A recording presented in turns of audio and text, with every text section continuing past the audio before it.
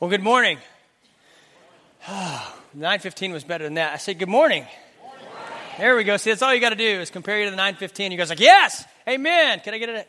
Anyway, my name is Brandon Graham. I'm the men's minister. If you just walked in and you missed the announcement, surprise, it's not Ron. It's going to be this way for the next few weeks. He's on some much-needed rest and recuperation. So we've got the reins for a while. So here you go. Beans and cornbread, and we'll be back to the good stuff when he gets back. So here we go. First off, here's how today's going to go. I'm going to pray for us a little bit, and then I'm going to talk about me a little bit. Then I'm going to talk about you guys a little bit, and then I'm going to talk a whole lot about Jesus. Then we're going to wrap this thing up with some more prayer, and we'll be out of here in time to grab some lunch, and Dad gets a nap this afternoon. Amen? Okay. Now, it's Father's Day. I'm excited about it. I love Father's Day. Not because of any gift that I get, just because like my kids, like my wife went shopping for them, but they gave me gifts last night, and it was like the coolest stuff. Like it was not like, well, this shirt was one of them, but it wasn't like anything earth-shattering. Like I didn't, it's like the commercial around Christmas time. I didn't walk out and there was a big red ribbon around a Lexus, and my wife's like, hey, happy Father's Day. But it's just meaningful to me because my kids, it just means so much to me to be a dad and to, even though I make a mess of it all the time, and they're probably going to be hooligans because of the way I raise them, that God's grace is just reminds me how awesome it is to get a chance to be a dad. But I also know that this day, just like Mother's Day, isn't awesome for everybody. I understand that there's things in life that have happened since last Father's Day, and maybe you've lost a brother or a father or a husband, or maybe even you're a father in here and you've lost a child of any age, from a kid all the way up to an adult for whatever reason, and this is your first Father's Day without that relationship, either father to child or child to father, and this is kind of tough for you. So what I want to do is I want to pray for you, and I don't make anybody uncomfortable. Ron does this every week, and so by now you should be comfortable with it, but if you're not, that's okay. If you're new with us and you don't feel good about it, that's cool. But man, I'd really like the opportunity just to pray for you and for strength and comfort this today. If any of those categories, if this Father's Day for whatever reason is just really tough for you, could you stand with me and just let me pray for you? There was 20 in the 9:15, and now there's one. Okay. Thank you, dear. My good friend Fred Bean went on to be with the Lord. And thank you, Linda. Thanks for being here.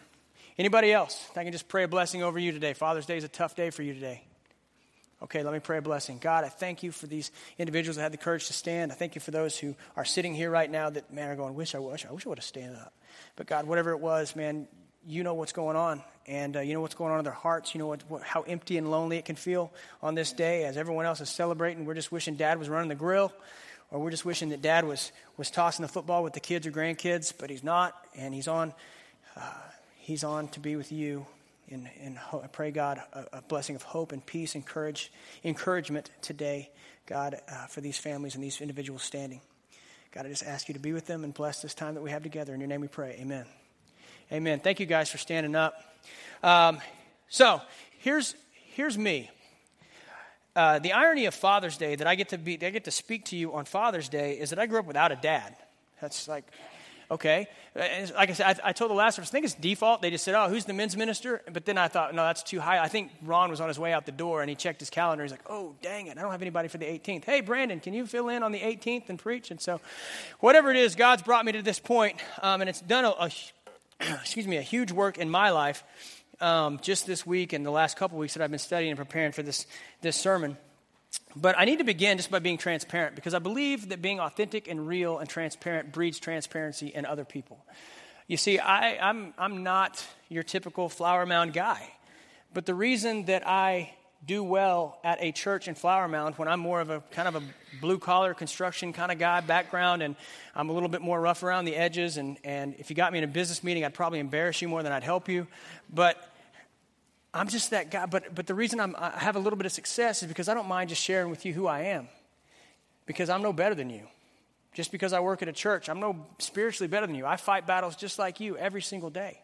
I have a childhood, and now this is really tough for me because my daughter is sitting on the front row. She wasn't sitting on the front row of the first service, but that doesn't negate what God told me to tell you this morning. So I'm just going to be transparent and honest with you and probably have some conversations with my daughter after the service. So here goes. When I was 4 years old, I was I was sexually abused at a one-time incident by my buddy's older brother. I grew up poor. My dad wasn't around. Didn't have anybody to love me. I was raised by my grandparents. I'm not, again, please don't hear me. This is nothing of this is for me to feel bad for me or feel sorry for me. As a matter of fact, there's a crescendo of good news at the end of this. But I grew up without a dad. My dad left my mom when I was an infant. And so in the 70s, dads worked and mom stayed at home. That's what happened, and that's how it worked. And so when dad left, mom had to figure out something. It was either live on welfare for the rest of our life or do something. So she went to college and at the University of Oklahoma, Boomer. And thank you, amen. And I see the Andersons up there. I know you're feeling like saying it. You can say it. Thank you. She got her degree, and as that part of my life went on, I was raised by my grandparents for the most part for that first 4 or 5 years. Then my mom got a job. But back in the early 80s, guess what? You think wage gaps are a big deal now. Back then, no women were in management. My mom had a degree in business management. So it was tough. She couldn't get a job. She'd get a job, she's got a business management degree from the University of Oklahoma, and she works as a secretary, making whatever she was making. I don't know, but it wasn't a lot. We were po. Like, we couldn't even afford the O and the R. We were just that broke. And it was tough. And I grew up, and I moved around a lot because my mom would get the next best job and go. And so I would have relationships with friends, and then I developed these relationships with friends. I put trust and faith and trust in these friends, and then it'd be just taken away from me. And I put faith and trust in my friends, and it's just taken away from me. So through this, I built up a gigantic wall. I put up this iron fence of walls that last still today, and God's still working on me on some of this. But, man, I sabotaged my own relationships. Like, I didn't know this till a couple years ago, maybe even less than that. But I sabotaged my own relationships growing up because I would get in a relationship with a girl, and she would genuinely like me, and I would start liking her, and then I would just be like, done, I'm out. And I didn't know why, but it was because I had this fear of rejection. I had this fear inside of me that, once again, if I just get close to this person, it's going to be taken all away from me. And so, by God's grace, my wife was wired the exact same way. She has walls a mile high and 30 inches thick. And I was the same way. And when we met one another, God gave us a window of grace where we would both put down our walls and just be genuine. And I would love to say, yeah, right then I put all my faith and trust in her, not as my Lord and Savior, but as my wife. And I was like, man, she's going to be awesome. This is going to be great. No, I made a mess of marriage the first few years of my marriage because I lived still with this thought in the back of my mind that this is not going to be forever. She's going to I'm just waiting for the other shoe to drop. I'm just waiting for the other shoe to drop. Then my kid's born, and I'm like, okay, I have this relationship. You can't break this relationship. And I'm like, but wait, I see kids in children's hospitals die all the time. So waiting for the other shoe to drop. God has poured enormous blessings on my life, and I can't see it for the anger that's built up in me. And anger not manifesting itself in my, like, throwing a coffee cup across the wall or crashing into stuff or abusing my children. Anger that manifests itself in anxiety and depression and just lack of control that God had just put on me. And I couldn't understand it until I truly started understanding the gospel message of Jesus Christ, and it set me free. Now, trust me, men, I am no better than you in this. I feel like God just put me in the driver's seat and said, here, drive, without any driver's education or any, like, that's the gas, that's the brake, just go. Just see how this thing works out when it comes to being a father. None of you woke up and said, man, I want to be a deadbeat dad. I want to scar my kids. I want to put labels and expectations on them that's going to ruin them forever. That's none of your hearts. You all woke up like I did thinking, I just want the very best for my kids. I just want to do best by them. And maybe you were one of those young kids that your wife got, or your girlfriend, or maybe your wife got pregnant when you were 19, 20 years old, and you freaked out and you didn't know what to do, and you're like my dad and you bailed because you had your own stuff. Let me just say, hurt people, right? Hurt people. So it's not like your dad, if you grew up like me, my dad didn't get this like idea that he was just going to, man, I just really want to hurt my son. He was just hurt and didn't know how to deal with it and took off. Not making excuses. I'm just saying, guys, give yourself some grace. If you've messed up in the past, if you've screwed up in the past, guys, give yourself some grace. I'm extending you grace this morning. This is not going to beat you over the head sermon. This is a story of God's love for us and his grace towards us. So as we get into the text this morning, I just want to let you guys know this is the angle I'm coming at you from. As a guy who's in the trenches, raising an 11, a 9, and a 5-year-old on my own, or with my wife, but, I shouldn't have corrected that. I should have just went going, and then she would have corrected me later. You guys laughed when I corrected it. But so many different ways that could have gone. I'm just a guy in the trenches with you, elbow to elbow, trying to raise my kids, trying to love the Lord the best that I can. And daggone it, sometimes I get stale. Sometimes I'm not the best husband. Sometimes I get self-centered. And sometimes, a lot of times, I make decisions for my kids or towards my kids or act towards my kids a way that God is not honored or glorified. And I have to go back and ask for forgiveness from them. And I have to repent. It's just part of the deal. I'm just like you. But man, we serve a God that's not. So if you can open your Bibles or your tablets or your handheld device, if you promise me you won't be on Twitter and Facebook, and you'll be on, or you can be on the YouVersion app where all my notes are, and you can see where the message is going way ahead of me. And you can remind me if I've skipped a point. We're going to be in Matthew chapter 3, verse 13. Matthew chapter 3, verse 13. Let me set the scene here. Jesus has not done anything yet.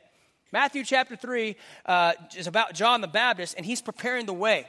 But John the Baptist is blown up. John the Baptist is super popular. There's crowds gathering around him, all around him from the Jordan River, and they're coming to be baptized by John the Baptist. John has blown up. He's changed his name to J to the B. He's a verified Twitter account so that you know he's the real deal.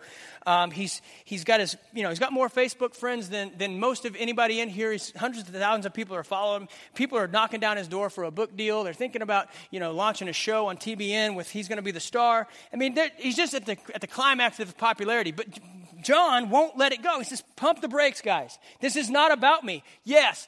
It's very tempting to get the book deal. It's very tempting to be on TV. It's very tempting to be popular, but guys, this ain't about me. You see, John was the first Baptist preacher. And he said, with a true heart of repentance and love that says, hey, I don't want you to make this about me and how great I am. I want you to make this about how great the guy coming behind me is. In a few months, about 6 months, there's going to be a guy coming behind me. He's the Messiah. They said, you're not the Messiah? He said, heck no, I can't even tie that dude's shoes. A job, by the way, that was for the worst slave, the lowest on the totem pole of the slaves, because it was such a nasty, filthy job, which Jesus demonstrates later by washing the disciples' feet. But he says, I'm going to humble myself. I'm not even worthy to do that for the guy that's coming. You think I'm awesome? Just wait. So he's preparing the way, and he's not preaching like topical sermons on your best life now. He's preaching a fire and judgment, brimstone gospel. He's preaching repentance to everyone around who are all Jewish, and he's saying, you're wrong. The entire system that you've been living in is wrong. The Messiah is coming. Repent and be baptized and believe in him. This guy coming behind me, got to get my prepositions correct, not beside me. The guy coming behind me in the next few days or few months or few weeks, whenever he decides to show up, is going to be the judge of all mankind. He's going to use a winnowing fork, and he's going to separate wheat from chaff, and all of you look the same. And the only way he's going to separate is the day of judgment with that winnowing fork. And all of you that are wheat, you'll be stored forever in the barns. All of you that are chaff, you're going to be burned away. That's not a very popular message. If I preached that, or Ron preached that here every Sunday, we would grow this place down to about 50 people who just love getting beat over the head. But you see, John didn't have a heart of just anger preaching and sweating and spitting just for the sake of him. He was doing it out of love, and therefore the Holy Spirit was working, and large crowds were gathering behind him. John was preaching the gospel, and people were coming to be saved left and right. That's what I tell people every time we have a baptism. I'm the minister over baptisms, and every time I talk to an adult about baptism, I say that's why baptism is so important, because for them, it was a public statement that says, I denounce all the Jewish things that all of you other guys believe, and I'm following Jesus. Here's the kicker. They're doing it before Jesus even shows up yet. They're doing it on word of faith and hope that what John the Baptist is preaching is true. But then in verse 13, it shifts gears. John is no longer the focus of the book, and now it's Jesus. Verse 13, then Jesus came to Galilee, to the Jordan, to John, to be baptized by him. John would have prevented him, saying, I need to be baptized by you, and do you come to me? But Jesus answered him, let it be so now, for thus it is fitting for us to fulfill all righteousness. Then he consented. And when Jesus was baptized, listen to this, immediately he went up from the water, and behold, the heavens were opened to him. He saw the Spirit of God descending like a dove and coming to rest on him. And behold, a voice from heaven said, "This is my beloved Son, with whom I am well pleased." That's where I'm going to pause, and that's where I'm going to camp out today, that last sentence. This is my beloved Son, with whom I am well pleased. At this moment in time, the Trinity, God the Father, God the Holy Spirit, and God the Son are present in the exact same spot, and they're manifest in a physical way that everyone can see them together. So if you ever hear heresy that says God is only the Father at one point, then he was the Father, then he was Jesus, and then he was the Holy Spirit, you point to this text and go, no, he's all three at the exact same time, and he manifests himself when Jesus was baptized.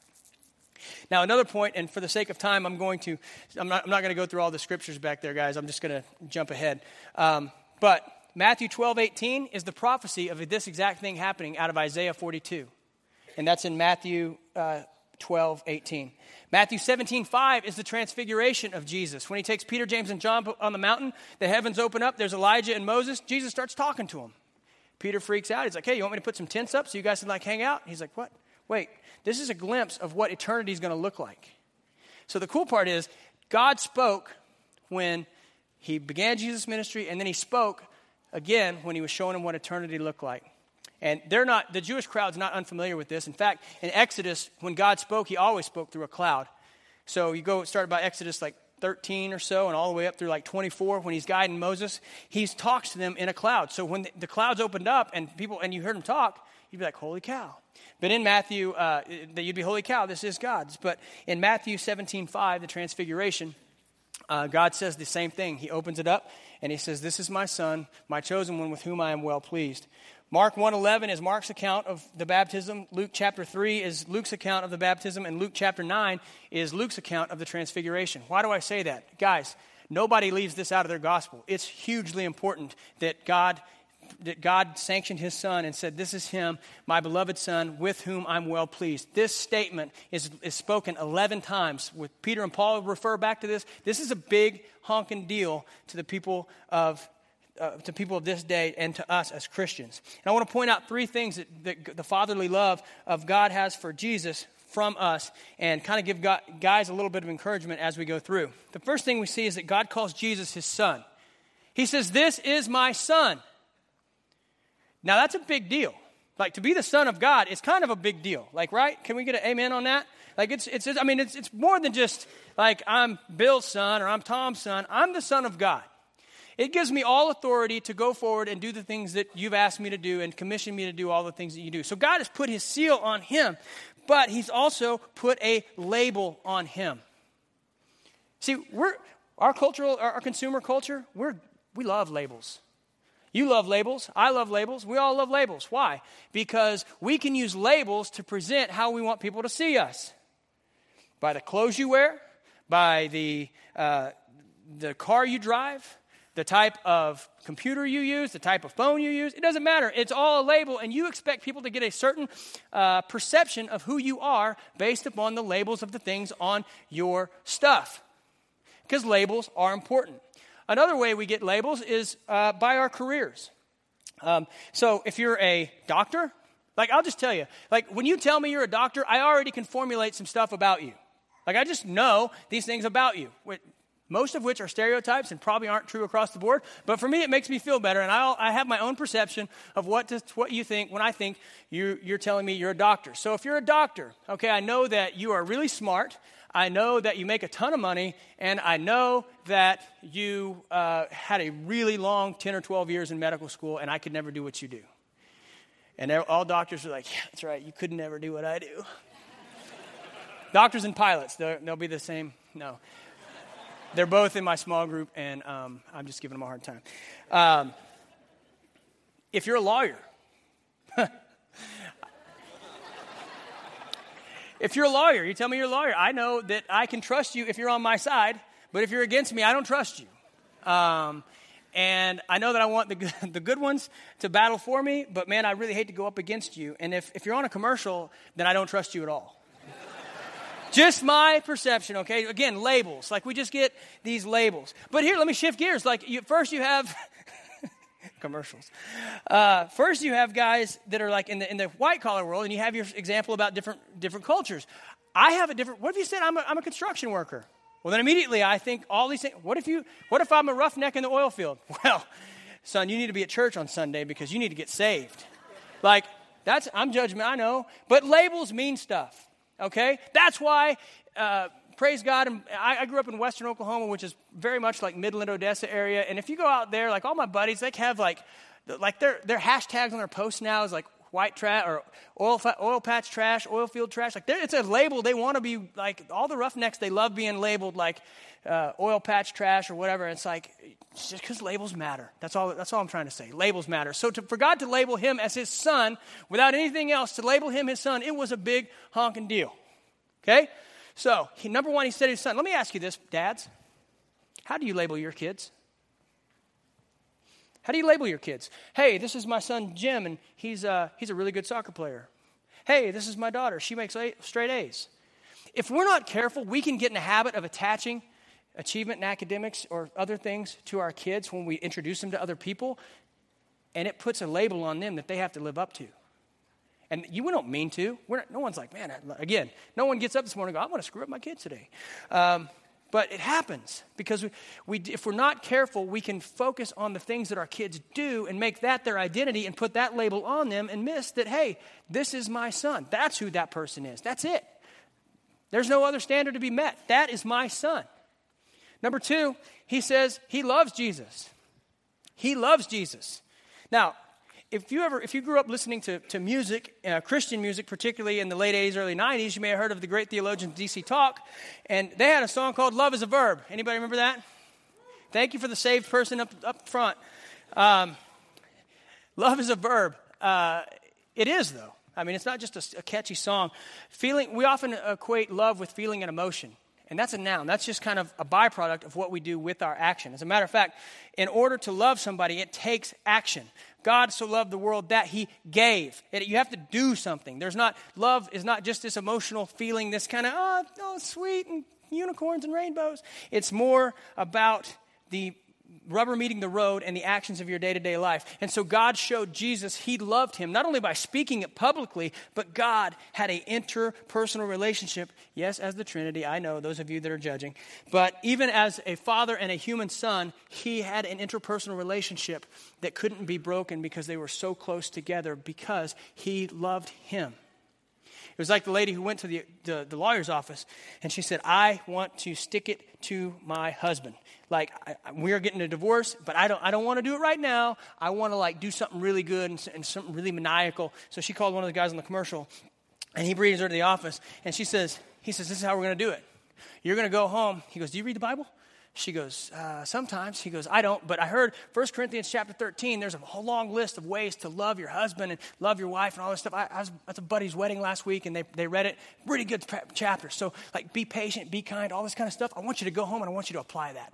And I want you to, tell him, when he gets home, tell him how proud you are of him, that he's your husband. I want you to give him a shoulder massage, cook him dinner, speak highly of him in front of the children about how much you love him and how much you appreciate him and how hard he works. And when he needs rest, give him rest and help him to do the things around the house that he wants to do and give him space to do those things. I want you to go home and do all those things. And then after a couple of months, we're just going to be, boom, gotcha. Going through the big D and don't mean Dallas. We just want to lift him up and then just pull him, drop it on him. She said, yeah, that sounds great. Thank you, sir. And she runs home, and she opens up her Bible to 1 Corinthians 13, and she starts reading all the things of how love is just a noisy symbol unless it's all these other things. So she's like, patient, kind, love, okay, good. So she starts doing all these things, and she's patient with her husband, and she's not quick to anger when he talks to her, and she supports him, and she loves him, and she helps him. And before long, the lawyer looks at his watch, and he realizes it's been a couple months, and all he sees is a dollar sign, so he calls her up to say, hey, were we ready to do this thing? I mean, I got the paperwork right here. She goes, divorce, are you kidding me? We're renewing our vows. You see, when you start acting out of love, the feelings and emotions come afterwards. You don't have to have the feelings and emotions to start loving people. You don't have to feel in love with your kid's mom to show them love.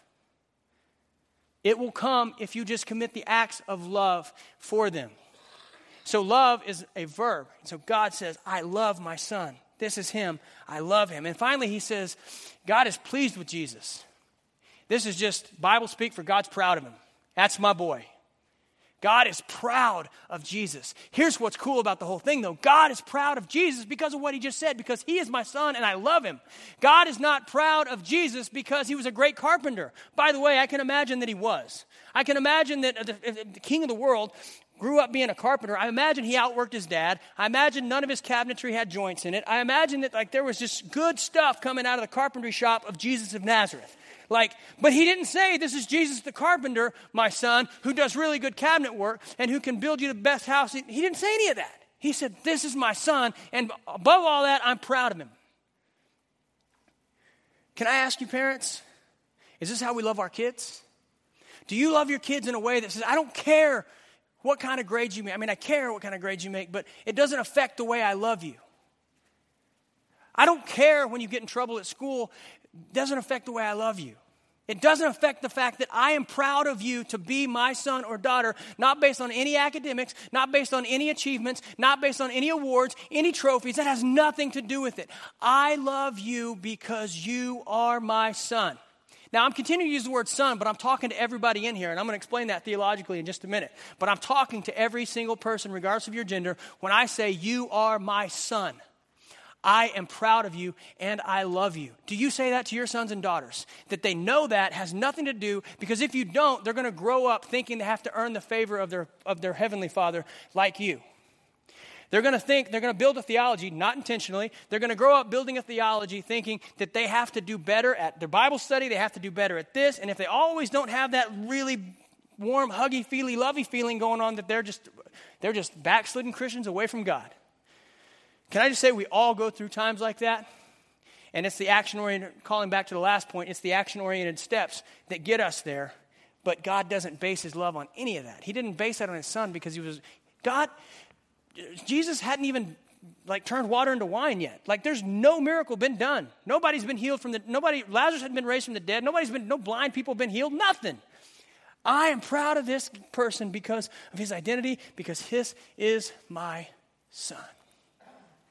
Now, that would be a great Father's Day message. I could pray right now, we could say amen, and you guys walk out of here with some practical tips. Yeah, I should probably tell my son I love him. I should do it all in public, tell him how proud I am of him, and so forth and so on. But that's not the best news. Here's the best news. Look at 2 Corinthians 5:21. For our sake, he made Jesus to be sin who knew no sin, so that in Jesus we might become the righteousness of God. For our sake, God made Jesus to be sin who knew no sin, so that in Christ we might become the righteousness of God. This is the greatest statement we could ever say. Today, on Father's Day, I need you to know, and I need you to hear me say, that there was an exchange made for you. Now, if I start preaching the gospel and just start going, well, on the third day, Jesus rose again, and so on and so forth, that can wear kind of smooth in our Christianese culture. And my prayer is that today, this morning, you're going to hear it fresh for a new time, that you're going to hear it afresh for the first time, and it's going to really land on you the way it landed on me. There was an exchange that took place. We often talk about the gospel and how Jesus Christ died for your sins. We sang about it 2 songs in a row about how death was arrested. God took all of your sin on him, put it on the cross on his son, and put it to death so that you don't have to experience death. But that's only half of it. Here's the other part. When Jesus Christ took you and your stuff and put it on the cross, he also put you in his place as his son. Do you believe that this morning? He put you in his place as his son. In other words, if you are a baptized believer, heresy. If you are a believer in Jesus Christ, baptism does not make your salvation. Sorry, we're talking about the baptism of Jesus and my brain got ahead of me. Okay, now, edit that out of the podcast. Thank you. If you are a believer in Jesus Christ and you put your full faith and trust in Jesus Christ as your Lord and Savior, you are no longer you as a human form. You are now viewed by God as the Son of God. That's why it doesn't say sons and daughters. Like the NIV wants to change it to we should be sons and daughters of God. No, because there's only one Son of God. He had only one Son and only one person with that much stature and that much place. And men and women, you are seen as the Son of God. You have everything, all the righteousness, all the giftings, and all the Spirit that Jesus Christ was given. You have it too, because you are now a son of God. So let's look at the 3 points one more time, personalizing them. Number 1, God calls you his son. Again, the great exchange. You are now his son. You are covered in the righteousness of his blood, and God doesn't see you for sin. God doesn't see your habits, hurts, and hang-ups. Thank God for me. I need Jesus more than most of you in this room. I'm just telling you that right up front. But God doesn't see it that way. He sees me just as he sees Jesus Christ, because of salvation, because of him. Number 2, God tells everyone that he loves you.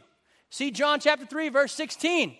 For God so loved the world, the most published book in the world, the most purchased book in the world, the number 1 best-selling book of all time is in this book. He tells everyone that he loves you. God loved you so much that he gave his only son, that whoever would believe in him would not perish, but have everlasting life.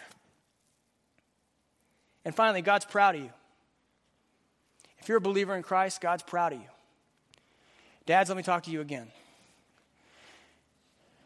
You undoubtedly, in the last however many years you've had kids, you've made a few mistakes.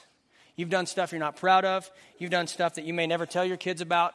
You've done things that you've treated your kids a certain way that you feel the need to repent. But because you're his son, and because he loves you, God is still proud of you. Men, women, God is proud of you, and he loves you.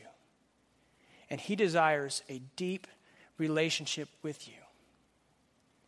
Now I know, again, the gospel can kind of wear smooth if we don't take time to put some meat on it.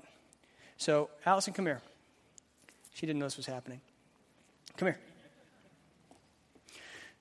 My other kids weren't in the last service, so she gets to be part of this. As I was studying for this message, it occurred to me last night, like, how do I make people understand? Like, it seems so simple that a minister would just say, yeah, I mean, Jesus Christ died on the cross for our sins, right? I mean, duh. Like, what more is there to say? Jamie, what else do I have to say besides that? Like, how do I fill that out, right? I can't. But I can, because I started meditating. I said, how can I communicate this? So I looked, and I brought my son. This was actually my son, Mark, that I did this to. But I brought him up, and I said, son, I love you. I love you, and I'm proud of you, just because you're my son. Now, Caleb is beside him, and Caleb's kind of like, and I'm like, run along, you're taking away the moment. So, here's the point. I cannot imagine losing my child, like by accident or otherwise. I cannot imagine. Ministering to families recently who've lost love, I just can't imagine losing my child. But for me, not to just choose to lose her to some sort of a freak accident or some sort of disease, but to say, I love all of you so much that I'm going to have her beaten, spit on, her hair pulled out. She's going to get mocked. She's going to get beaten within inches of her lives, and they're going to put her on this cross for all to see, completely naked and embarrassed and ashamed, and they're going to slap a sign, a sarcastic sign that says, yeah, this is the King of the Jews. I can't imagine me doing that for you. Quite frankly, I don't love you that much. But God does. Thank you, babe. Love you. Love you. But God does. God loves you so much that he sent his son to die for you. One last story, I'm done. There's a guy in the 40s and 50s, this father and his son's friend were off the Pacific coast, and they were sailing. And this is the 40s and 50s, like they didn't really have good watercraft rules. So nobody was wearing a life jacket because everybody could swim. Why would we need a life jacket, right? Duh. So they're often off the coast of the Pacific, and a storm shows up, as it does oftentimes in the Pacific when you don't expect it. And they're trying to sail and trying to cruise, and before they know it, the boat capsizes. Now waves are crashing every which way. Anybody ever seen that show, Deadliest Catch? It's one of my favorite shows. Yeah, waves are crashing over the boat, and people are, it's just a struggle. And the dad's looking for the boys. Where's the boys? Where's the boys? He can't find them. Well, he gets over to the boat, and he's able to grab the boat, and there's one of those round lifesaver-looking dinghies that is off, that's laying on the side. It's got some rope on it, and he's got one chance. He sees both his sons over here, his son and his son's friend, and they're both struggling, and the waves are overcoming them. And he says, man, I got one chance. I got one chance to save one of these people. And he has to make a decision in that moment. Do I save my son or do I save his friend? He knew for a fact that his son was a born-again believer in Jesus Christ. He knew that he would see his son again and he would be with his son for eternity. He knew for a fact that his son's friend did not love Jesus, did not love the Lord. He had a split decision, chance to make that decision. And he said, I love you, son. And he threw the lifeline to his buddy. He reels it in. His son's body is washed away, never to be recovered again. His son died that day so that he could save this young man, so that he would have a chance to hear the gospel and know that how much that Jesus Christ loves him. Now, some of you are rolling your eyes going, really? That's kind of far-fetched. That's exactly what two teenagers said in the early 80s when they were at this church, at this revival, hearing this old man tell this story. So they went up to him after and they called him on it. Hey, old man, that's a really good story. But I know you're one of these traveling preacher types, and you got these good stories saved up, and I know that probably none of that's true. And he goes, oh, is it not? He said, actually, young man, it is true. And you're here today because it is true. Because I was the father, and your pastor was that son's friend.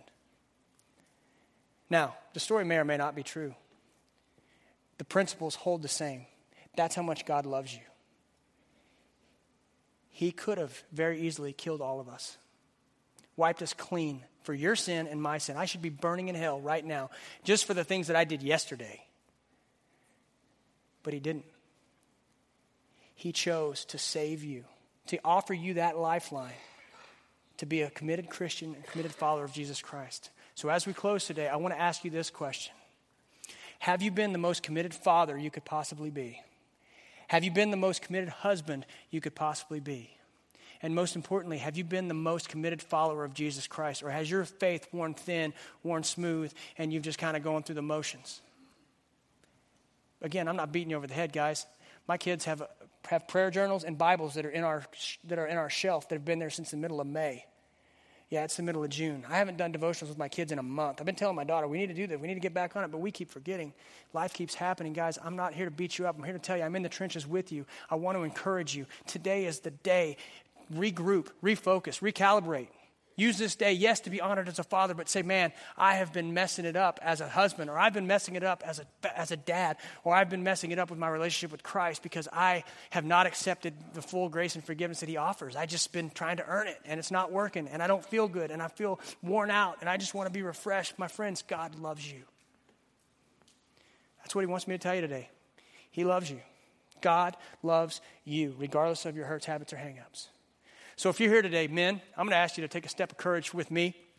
And I want to speak a blessing over you. I want to encourage you. I want to commission you. So dads, if you'd say any of those three, I want to be a better father, I want to be a better husband, or I want to be a better follower of Christ, would you just stand up right where you're at? I know it's going to be tough because all of you think, we all think you're the most righteous men in the room. Amen. See this? Amen.